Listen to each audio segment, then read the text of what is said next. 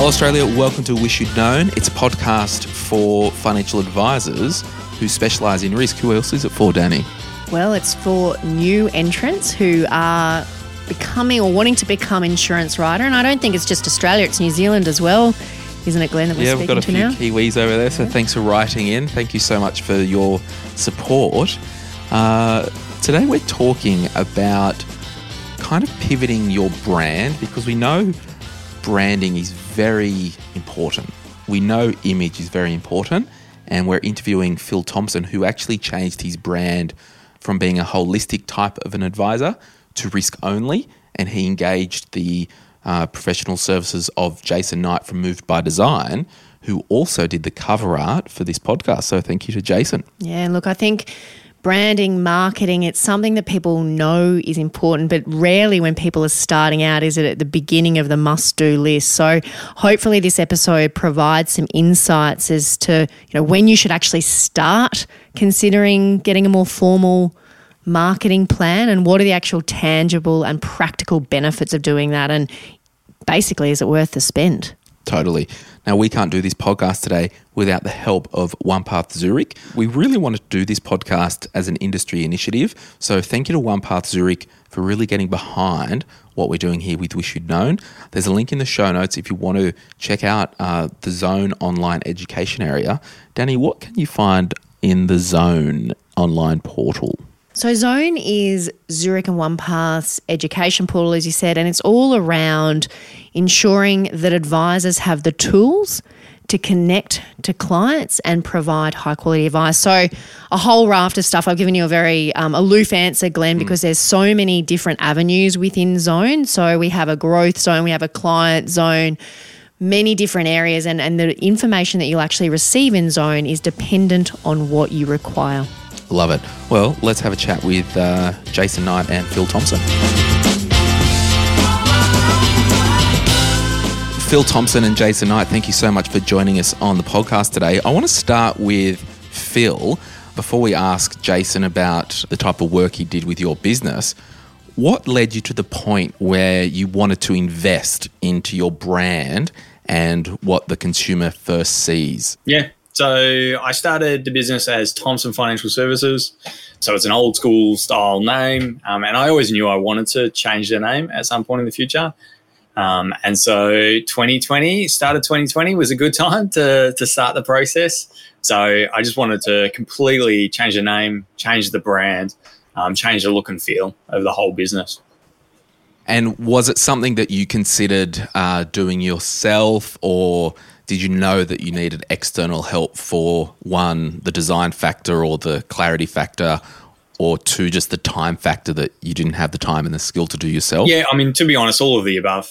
So I wanted the brand to be something that I kept for a long time. And so with the old brand, I just got a friend to design a logo, and I picked the colors, and it was super simple. But I really wanted to invest in the brand and the name of the brand for a long time to come. And I started from nothing. I just came with a kind of a blank slate saying, hey, I want to change everything. We want to change the look and feel of the business. We want to change everything. So it was pretty much, I just needed help with the whole process from start to finish. And Phil, what were you most worried about? Like, you're kind of embarking on this big change. What was the things that were sitting at the back of your head that were keeping you up at night with that process? Yeah, so the main thing I do really appreciate and enjoy good design. When I look at other businesses, every time I look at another business, I'll judge their design and what the look of their business and their logos, and just to see if it's consistent. So that was kind of a concern for me. I wanted to engage in someone who, first of all, kind of had runs on the board and designed some good stuff. And just making sure it all felt consistent and not like, just going and paying, someone to design a logo on Fiverr and then doing the rest myself, but making sure the whole brand looked really consistent. So what I'm picking up there, Phil, is that you're pretty superficial, which is good for us all to know. Apart from obviously looking more schmick, which is great, what were you actually hoping to achieve out of it, like the whole brand redo? Yeah, I mean, at the end of the day, a logo is nothing if you don't have clients. So it was about making sure that we were had a design and a feel for the business that spoke to the potential clients we want to speak to. So it's really important that, at the end of it, we come and our clients like it, our referral partners like it, and we're making more money off the new rebrand. Yeah, because I guess from looking at your brand now and what you've done, you're certainly speaking to a more specific type of who. Yeah, definitely. Yeah, it was skewing towards females because they're kind of more our ideal clients, and they're the people we talk to, skewing towards younger clients. So our average age is 30. So making sure everything kind of was designed and aiming towards those type of clients, and insurance only as well. So really speaking about insurance, and that's all. Yeah, I might bring Jason in. Jason, you speak to a lot of business owners. I think for me as a business owner, and I've kind of evolved and grown in this space, with branding, a lot of people think I just need a logo and that will solve all my problems.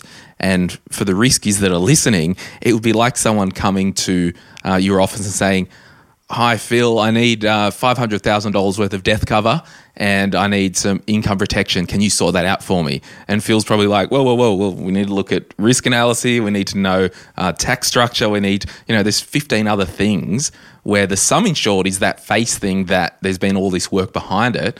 So back to you, Jason, how do you start to discuss and talk to business owners about the brand as an entity, not just I'll jump online, pay $300 for a logo?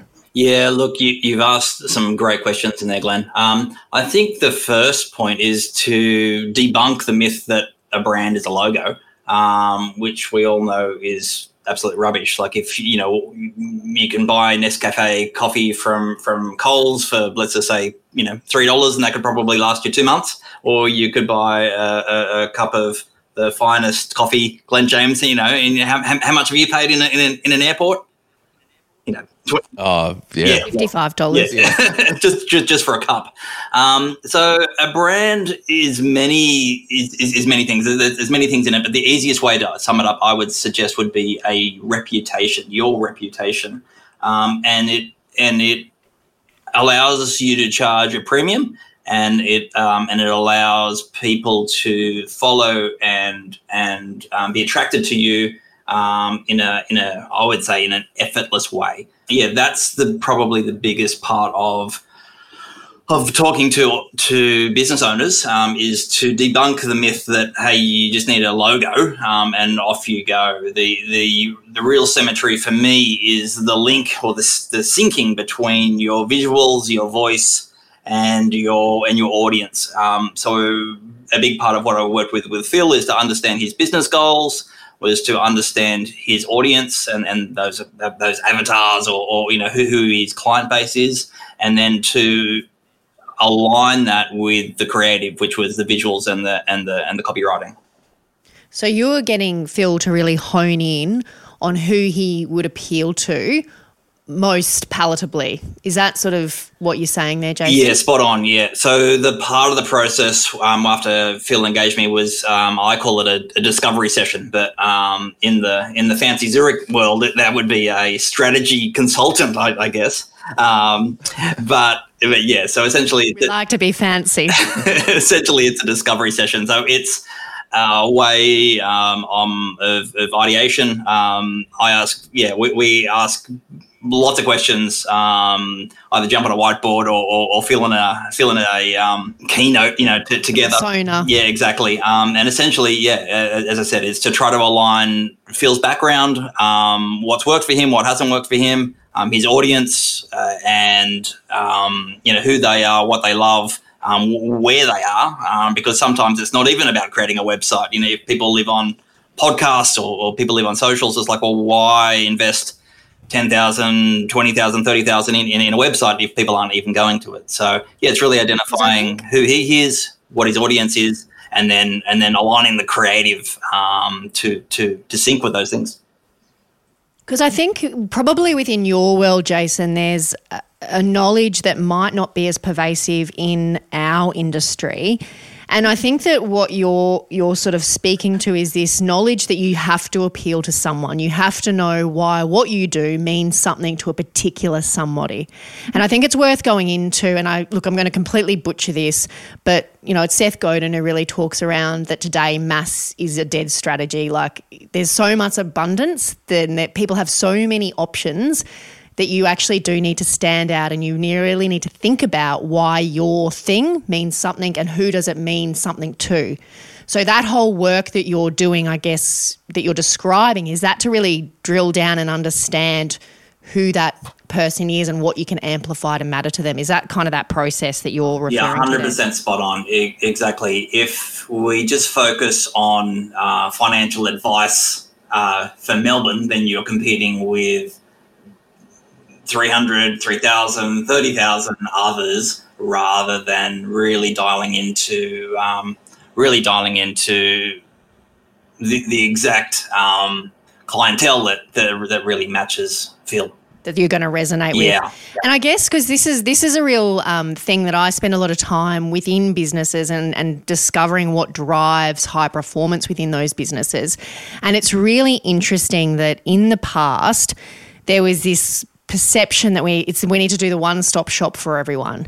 And the businesses that are performing very, very well are those businesses that have sat down and really thought about what they're doing and who they're doing for and what that person actually wants. And I'd love your commentary, Jason, around the impact, because I guess there's a bit of a fear that if I go really niche, I'm going to cut out people who I could deal with. And I'd love to get your thoughts and also, what you've seen in the flow-on effects, Phil, of the work that Jason's done with you to really drill down and get a bit more specific. Has that resulted in, losing clients, or has that resulted in more traction? So, yeah, probably to you, Jason, that was a very illustrious question. I don't know who answered. I'll answer that with yes. Niching is hard. Niching is I've been struggling to do it in my business, but the benefit of it is enormous. The benefit of it allows somebody to refer an exact solution for someone. So rather than go and talk to my finance guy, you're a bit like rather than hey, I have a specialist who just deals with millennials and they're dealing with this and this. All of a sudden it's like, oh damn, like I want to call them. So the more that you can specialize, the more that people can find you, first of all, online. It's a very cluttered world. And second of all, it's really easy to refer when that need comes up in someone's life. So, Phil, you get a lot of your clients referred to you and your prospects referred to you. Some might say, oh, it's not worth actually spending on the brand because the clients are coming anyway. Have you noticed any type of uplift in confidence and even conversions once the new brand has been deployed out? Yeah, so for me, just kind of following on from that question about niching as well, like niching is always really scary because you've got to say no to some people, and you may be working with referral partners who send you clients that now don't fit your new niche, on top of the fact that, you may already have clients who you're working with who aren't in that new niche of yours as well, which I do. All three of those are true for me. And so in terms of like the benefits of niching and being really clear on exactly who we talk to and how we do it, there's a whole bunch of like business like efficiencies that I won't even touch on, but just more the clarity of going to a referral partner and saying, these are the clients I work with. We only deal with insurance. So if you want to outsource your insurance part of your advice business, then we can partner together, because I'm not going to take your investments or super clients and you don't want to deal with insurance anymore. So we're going to be a great fit. Accountants or, even just like talking to anyone and just saying, this is exactly what we do.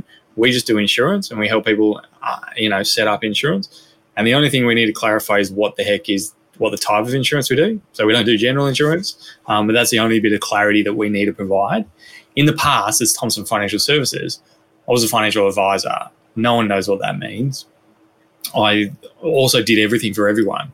And so it was really difficult for a referral partner to know who a great fit for me was. But now, as long as someone has an insurance policy or wants an insurance policy, they know that they may be a good fit, especially if they're a younger client.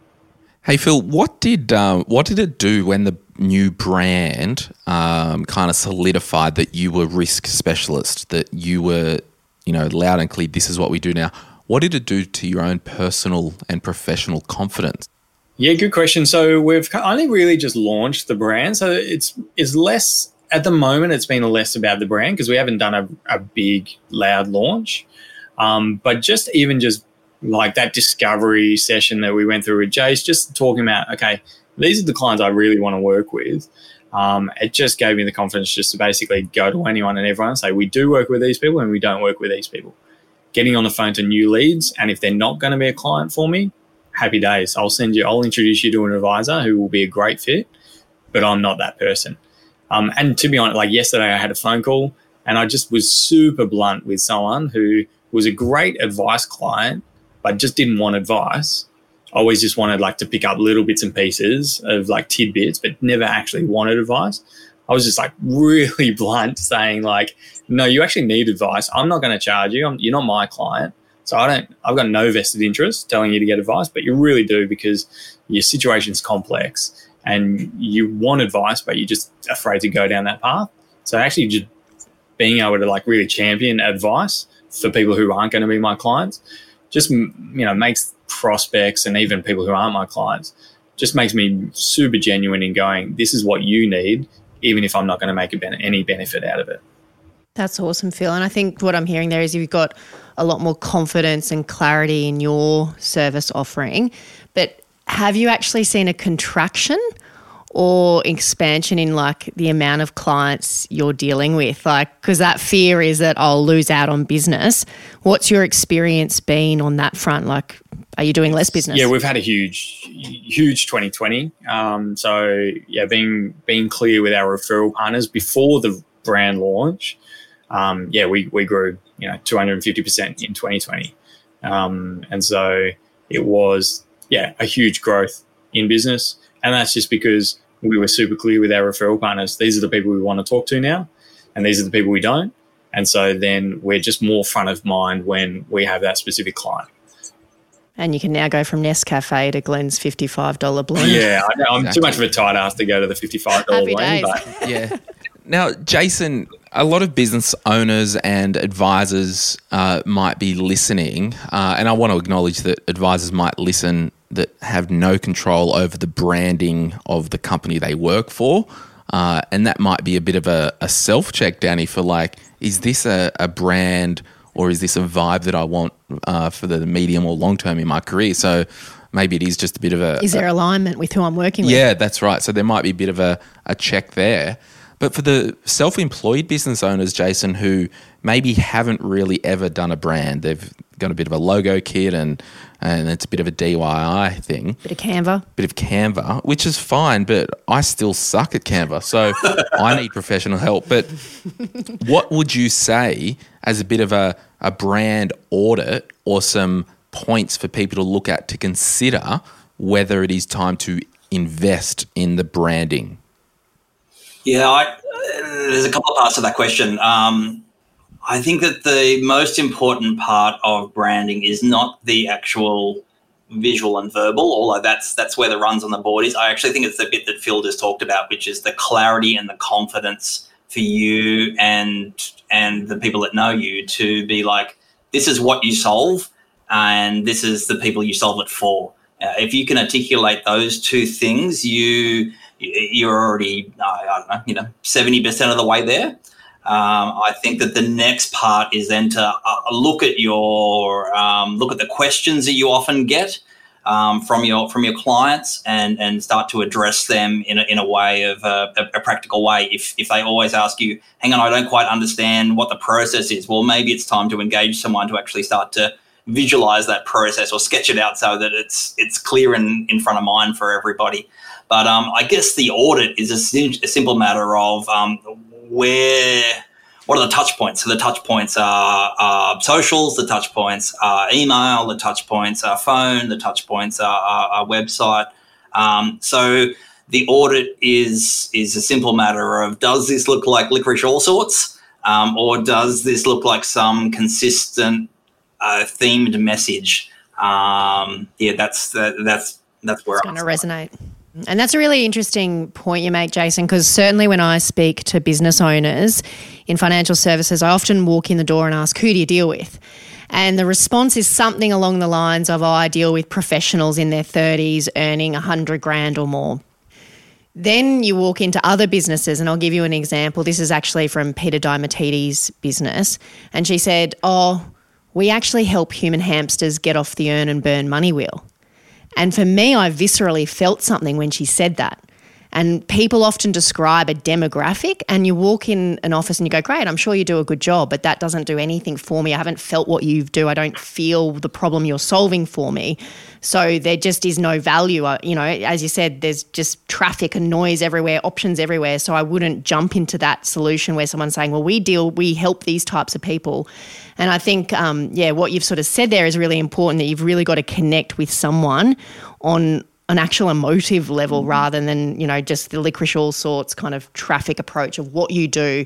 Maybe it's why it's valuable and what problem you're solving for that particular audience. You're spot on. And there's been a bit of a trend the last couple of years to be more psychographic rather than demographic. So more of the feelings and the thinking to a decision rather than the, hey, they fit my profile, that they're 30, they have risk issues and this and this and this. So it's more like, hey, they're in transit of life, they're feeling this and this and this. I solve that feeling by this and this and this. So that's a whole different way of communicating to your audience, where they're actually where you're relieving stress from their life. And if you're relieving stress from their life, they're going to trust you, and therefore they're going to contact you. And so perhaps for those advisors that are new to the industry, they maybe don't have a huge budget to spend on marketing. Would that kind of be where they should start a little bit if they've got that budget constraint in the marketing? Really just sort of those are the questions that maybe they should look to answer. Yeah, totally. I would drill into really who they are and who they help. I mean, that's really it. And whether or not you've got a flashy brand. I mean, Phil didn't even have a website before he contacted me. But so look, you can easily run. And I've got other friends that are earning a ridiculous amount in the marketing world. They run all their world on social, so they don't have a website. So I would start with the core message of who the advisor is and who they help and like what do they actually solve, and then we start to align that in terms of, okay, do they do that in a humorous way? Do they do that in a knowledge way? Do they do that in a go into battle for their clients way? So I mean, they're called archetypes, but then we start to align the message in a bit of a theme, and then roll that out. But knowing who you are and what you're about and how you help the world, that's the most important part. And just in wrapping up, Jason, more of a clinical type design question. Phil's website, skye.com.au, SKYE, and jump on and have a look, everyone. And I mean, even the logos around, life cover, TBD cover, income protection, like how granular do you get in that world? Like, are you drawing those from scratch based on the vibe, or do you source stuff? Like, I'm just more curious of how much work went into the brand. Yeah, an enormous amount of work is the short answer. It does depend. So I guess I try to solve the big bucket or the big idea, and then drill down into the granular. So the big idea, was this free-flowing, this vibe of happy, joy, and connection. So then we pull that into the brand assets. I call them brand assets. So they are some of the squiggles and some of those playful items. Some of them are stock, which we've then taken and customized. So so it all varies. But the intent is not to start with the logo or start with the graphics. The intent is to start with what does Phil solve, and then pull that idea, pull that big idea into the visual and verbal communication. Yeah, and a lot of that stuff did come from like that archetype work that we originally did, where a part of that conversation was my business is like we don't, what we do is really important, but the way we do it isn't stuck up. So we kind of, that archetype stuff is we are irreverent. We are, professional, but irreverent. And so that, 3, 4, 5 months later led into those design decisions of going, let's make it squiggly instead of like, straight, sharp lines, because we are more irreverent, more playful as a business. And it also leads into the way me and my team communicate with our clients. Our emails is not very super professional. It's more relaxed. And so it did lead into a lot of those design decisions. So, Phil, you've been in business now many years, but I would like to know, now that you've gone through the process, when would you think is a great time to really think about this brand identity? Like, imagine you are now starting out again. When do you think someone should do this work? Yeah, I mean, it's easy to say as early as possible. I think, when I first started in business, I wanted to work with different people over time. I thought, retirees was great. So I tried to do that and then realized that I don't connect very well with retirees. I mean, I connect well because I think I'm their grandson, but that's about it. But they disown you. Yeah, so like, single female 7-year-olds love me and adore me. And so that worked really well. But the work I was doing was kind of I didn't feel as passionate about it. So it kind of took a few years in business to realize who I wanted to work with. But probably once I was like a few years in, I really wish I started niching into who I wanted to work with, and then decided to do a full rebrand then. So maybe 3 years into business would have been ideal for me, if not at the very beginning. I 100%. Most of my clients are between 3 to 5 years. They need to get some runs on the board and not just come in and say, oh, we want to be the next Apple or we want to be the next Mercedes-Benz. It's like, yeah, you're working from your cupboard, your basement. You're not Mercedes-Benz. So, yeah, let's get some runs on the board, get some truth points, and then drill down into really who you are and what you're about. Yeah, I invested in my brand when I had my practice with Jason, I think at the 3 or 4 year mark. So, yeah, because I knew what I was about, we really got a rhythm of what we were doing, and I wanted to increase my prices, and I basically did that on launch of the new brand. And the amount of professional confidence that I got from that brand, that it was solid and it looked good and it felt good, I think I would encourage anyone to invest the dollars. And I guess the 2 or 3 year benchmark gives you some time for it to feel authentic as well, and it works if confidence is a really important part of this process. You want to feel like you are working with the right people. Yeah, and there's no BS. It's actually truth points. Like we're putting that truth into those solid rocks, in your life. It's like, actually, you know what? I don't work with retirees. That process is crap. I work with this and this and this, and this is now a truth point. So we hero that. And in those truth points, are there any ones that are really powerful that you leverage, Jason, with businesses? Like, I certainly know, and I could be talking smack, but like, I certainly think that from when I see testimonials from businesses and they do a really good job of promoting how they've helped other people, that's really powerful because you're building trust before someone's even walked in your office. What are the couple of proof points that you think are really powerful that people should be leveraging from an identity and a branding perspective? Yeah, look, testimonies and case studies are really, really, they're probably some of the easiest things to do and the most powerful. So video case studies would probably be the most effective. Video, it's a medium that people can see you, can feel you, can get your vibe instantly. And if you then mix into that world a case study of the retirees, who are camping and how you've helped solve their problems, that becomes a very truth point, and really easy for someone to share. So that's some things. The challenge a little bit is that sometimes we are fickle and we don't believe all those testimonials. It's easy to write some stuff. So I would start with video. Video is probably the most powerful medium to share testimonies and case studies, in my opinion. And I have one, we're going to start wrapping up, but I've got one final question for you, Jason. In a very noisy world, and this came from the My Risk Advisor group, but in a very noisy world, what is the most impactful thing someone can do to stand out from a branding perspective? Like, what are the things that aren't being used to death? I read a book recently advised by Glenn James called Made to Stick, Glenn? Yeah, Made to Stick. Yeah, and one of the pieces, so they've got a 5-point philosophy, and one of them was around, I'm going to butcher it, but debunking a mental model or debunking a myth. So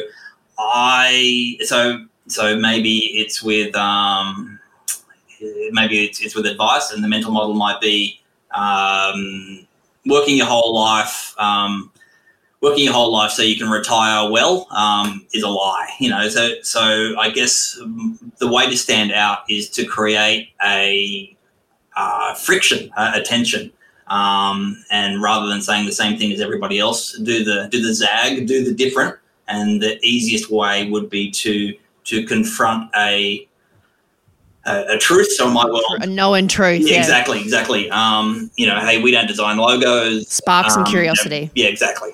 So, a logo doesn't help you succeed. It's actually your reputation, or, a better version of that. But yeah, coming to the world with whoa, I didn't know that is a very powerful way. Interesting. I think Phil actually worked out that he can't sell insurance to a 75-year-old. That was the catalyst. That's it. Yeah, exactly. Making the deviation. With old folks.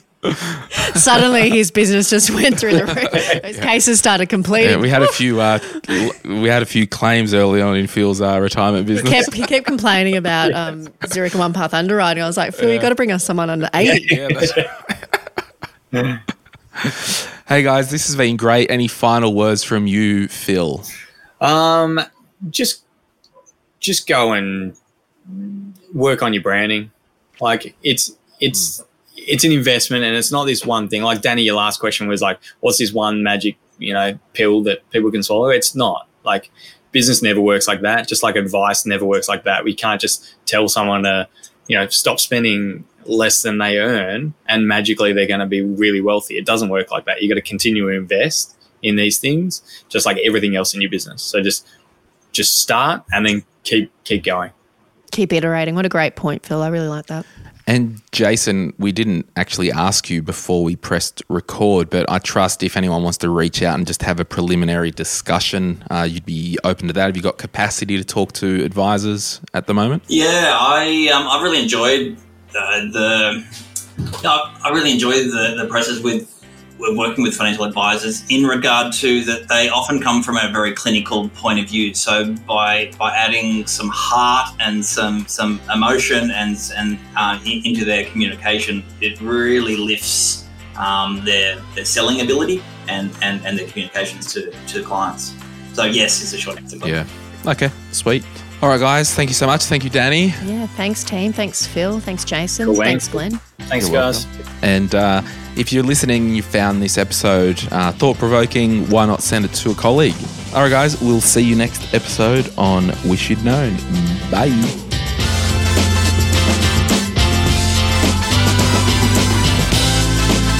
Thank you so much for listening today. If you are in the advice world and you've made it this far, my question to you is, who can you forward this episode to? Thank you so much for listening. This was made possible because of My Risk Advisor. You can head over to the Facebook group, My Risk Advisor, and join in on the conversation.